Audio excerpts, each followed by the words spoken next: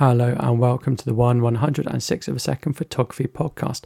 Some time ago, I bought a Godox flash for my iPhone, and it enabled me to essentially use an external flash with my iPhone. It worked via Bluetooth.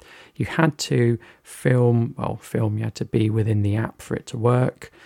And it wasn't very powerful. You're really, really limited in what you can do with an iPhone. You can't change the aperture. You can change the ISO and the shutter speed.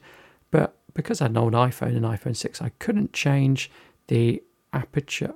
I couldn't change the shutter speed too much because it wouldn't sync with the flash. So I had a very slow shutter speed I could use. Now I could use that flash to trigger other flashes. So I could use it almost as a remote trigger.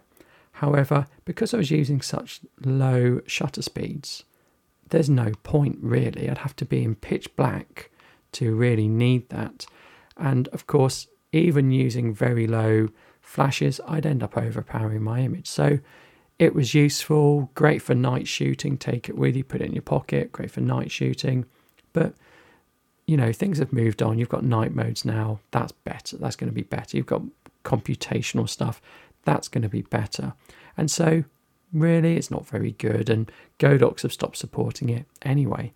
But I did see an Anker flash for iPhone that plugs in. It plugs in via Lightning, and that's an external one. And I did see the Profoto C1. Now that's a bit old now, but it did make me think, is there a use with flash and iPhone?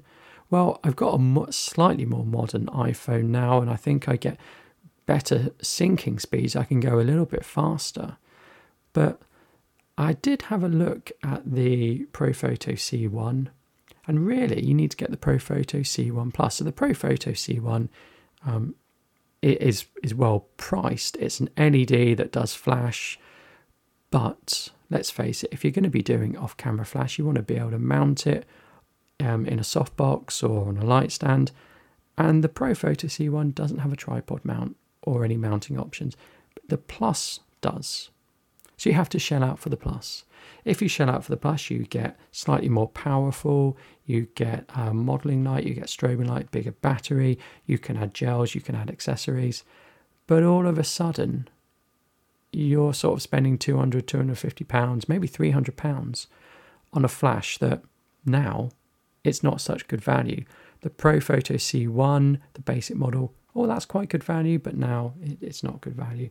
So I do wonder whether that's any good or whether the Anker one is any good. The problem I have is I could use the Profoto C1 with my current iPhone, an iPhone 7, but I can't use the Anker one. So there's no way I could even test it out, the Anker one. You need at least an iPhone 11. Now, if you've got an iPhone 11, you've got night sight, you've got really much better computational photography, you've got night mode. Did I call it night sight? I think that's Google's one. You've got, computational photography, you've got your night modes. Would you really need a flash? So in order to have a flash, you need one of the most modern smartphones, but one of the most modern smartphones doesn't really need a flash. So it's a real peculiarity, and I can't see the need for it. But obviously someone's gone to the trouble to develop it, so maybe there is a need for it, and I just can't see it. So iPhone flashes or flashes for iPhone photography almost seems like a bit of an oxymoron to me. Something that you would use, something that you wouldn't use, because it's almost like from a bygone era. It's almost a generation ago needing a flash.